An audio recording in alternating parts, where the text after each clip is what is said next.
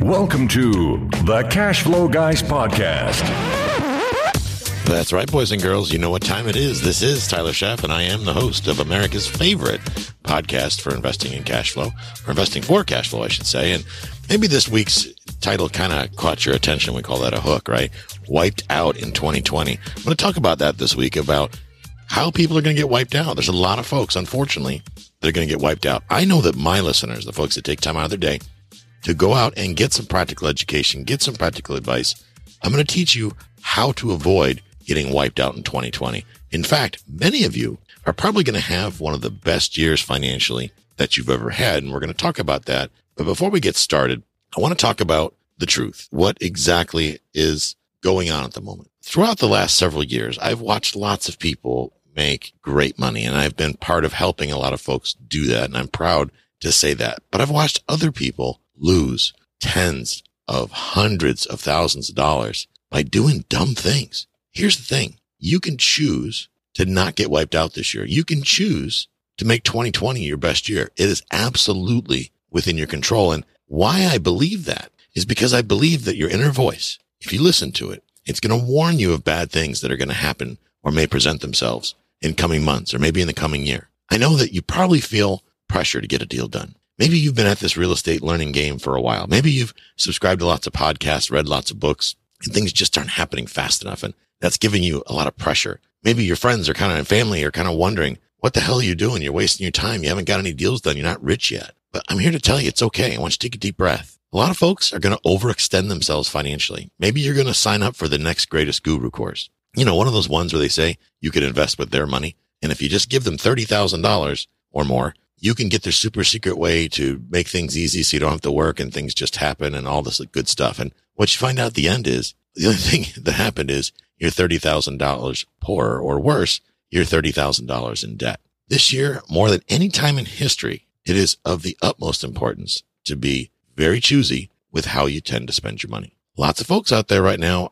advertising all kinds of widgets and shiny objects and products to give you some false hope to take you down that path so you can pay the equivalent of somebody's annual salary to supposedly get rich. And I'm here to tell you guys, that's not how this works.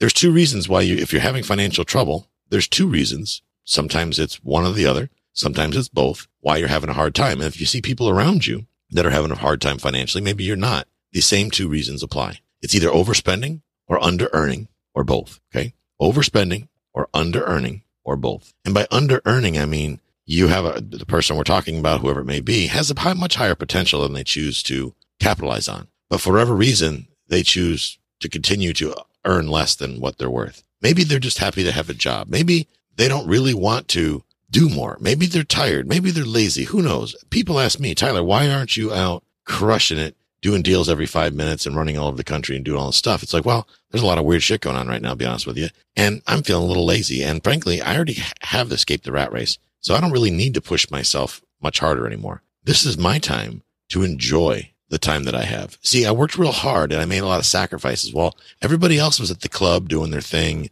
whatever that may be, spending money, doing things, having a great old time. That didn't apply to me because I was out grinding, doing it, earning, doing my thing. So I chose to make sacrifices before in the past so that I could enjoy the time that I have now. And here's the thing. You guys can do the same thing. You have the ability right now to change whatever it is in your life that you don't like. You're not happy with your spouse? Well, great. Get a divorce. I hate to hear about people getting divorced, but if you're not happy with your job, find a new one. You know, a lot of places in the country, especially places that were closed down by COVID, a lot of people left, moved out of the areas, which is actually creating a lot of jobs in some areas. If you're not happy with where you live, find a place that you will be happy to live and go move there. We did that recently. We've always thought about moving down to the Florida Keys. And this year we said, you know what? While the world's coming to an end and every major city seems to be on fire, we're going to go down to paradise where we just look at the coconuts and watch the sunset every night and everybody's nice to each other. So we packed up our bags, we fired up the motorhome and we drove down to the Florida Keys. We found ourselves a paradise perfect place to park our RV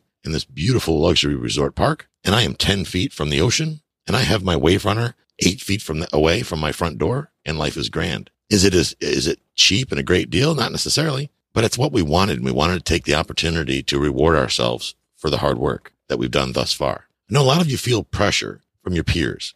Maybe you go to the real estate clubs. Maybe you have pressure to not disappoint the wholesaler that just pitched you a deal, or somebody that maybe you're on their buyer's list and they keep sending you deals and they go, Jimmy, I've been sending you deals for a year now. You haven't done any. Or maybe that real estate agent or broker that you're working with, and they've showed you 15 duplexes and 4 houses and you haven't bought one yet. And you think to yourself, man, they're probably wondering if I'm ever going to do a deal. And frankly, maybe you're wondering if you're ever going to do a deal. Or maybe that seller that you went and talked to and you were excited, and maybe you were a little too excited, and maybe you dropped some innuendos that you were going to do something and now you haven't, and you feel bad about it. Maybe you're just overwhelmed by the thought of having to say no, or more importantly, having to ask more questions to get more facts, to get more data. This is not uncommon, guys and girls. Hate to tell you it's not. I've gone through this myself, where you want to be a people pleaser. You want to do what you believe to be the right thing. You want to take care of yourself, but at the same time, you don't want to disappoint anybody. I know how that feels. It's a terrible feeling. And what happens is you wind up doing something dumb, or something that you know better. Your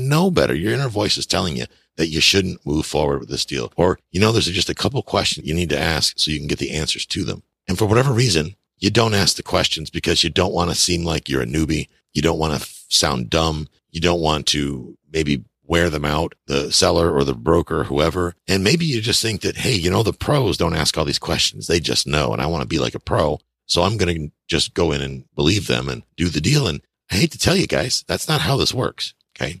Yeah, there are people that don't ask any questions and do deals, and those people are usually the ones that lose money. So if you want to fall in that camp, great. But here's the thing. Make no mistake and understand that there are more investors out there that do deals and lose money than there are that do deals and make money. But the thing is, you're never going to hear about people's failures. Not most people. Granted, this podcast, I've told you plenty of my failures. People aren't going to tell you what they've done wrong and where they've screwed up. Usually they're going to hide that. Everything's going to be rosy, just like Facebook. You ever notice how you get pictures of what you eat and all the great stuff, but they're not really posting the fact when they did something stupid, or they dropped a dish in their kitchen and shattered it and then stepped on the glass because they're not paying attention. Very rarely do people post that unless there's something funny. Maybe they'll post it then. But generally speaking, we don't advertise. We don't celebrate our failures. We only celebrate our successes. I get it. Trust me, I get it. Maybe it's that you just want to get accepted into that cool kids club at your local real estate club. And you know the one I'm talking about. There's that table where all the cool kids sit, just like when we were back in middle school. Those are all the cool kids. They're doing deals amongst each other and yada, yada, yada. Well, I got news for you.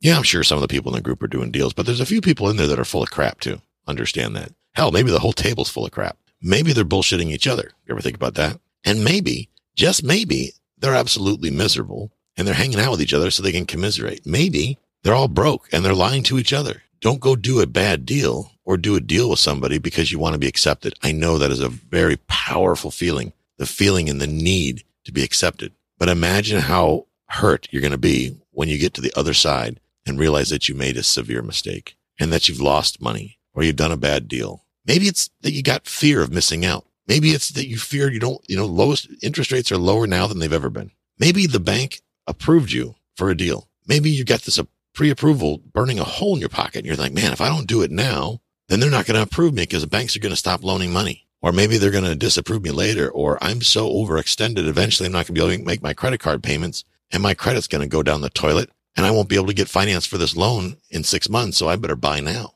Maybe it's because the hard money loan is easy to get. Maybe you've only got 5, 10, 20 grand, whatever it may be, 30 grand, 50 grand sitting around. Maybe it's in an IRA, or maybe you just opened up a self-directed IRA and you feel pressure to move that money to get it going. And the hard money lender and you together can go do a deal. So you do a deal just because the opportunity exists. Not because it's a good deal, but because the opportunity exists. I know that feeling, boys and girls. I know that feeling. I've had it myself. Frankly, I've done deals for those very same reasons. Every one of those deals wound up not being ideal and I wound up losing money. Yeah, of course I've lost money on deals. If I didn't lose money on deals, I don't think I'd be human. You're going to make mistakes. You're going to lose money. The good news is I've learned from those mistakes. Those mistakes were many, many years ago. I've paid my dues and I've moved past it. You see, I've invested through a recession already. I've already made it through a housing crisis. This is my second one. So I already know how things are going to play out, or at least I have a good idea how things are going to play out. I have a reasonable expectation of the future of what's going to happen. I know that at some point the banks are going to get tired of loaning money. And frankly, in some markets, that's already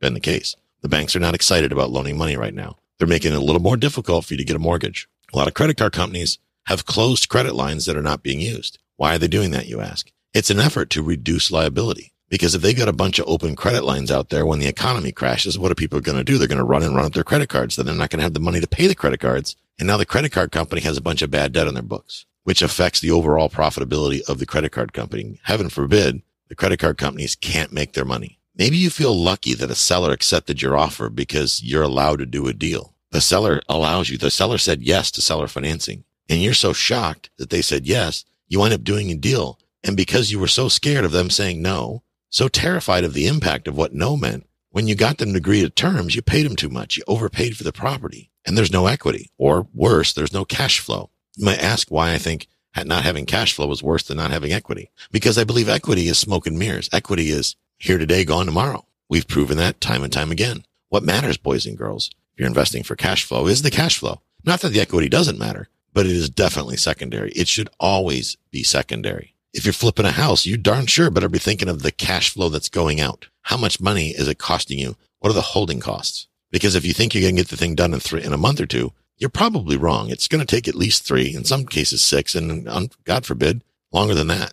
I know people that have had flips for years and not finished them. Imagine the holding cost on a hard money loan when you hung on to some crappy house for a year. And if it's down south, you've had the power on to keep the air conditioning on so it doesn't turn into a moldy mess. And the hard money lender, of course, is collecting interest the whole time, as they well should. So you're making them rich, but it's not helping you at all. If anything that I've said thus far in this episode in the last 14 minutes applies to you, I ask you to simply stop and understand this. Wholesalers, realtors, sellers, they lie about needed repairs. A lot of times they can't see behind walls. And even if they're not lying, they don't even know about the repairs that are needed. I'm here to tell you, realtors know nothing about construction, nothing about home repairs, and frankly, neither do most wholesalers. In a lot of cases, the sellers don't know. So either they don't know or they're full of poo-poo.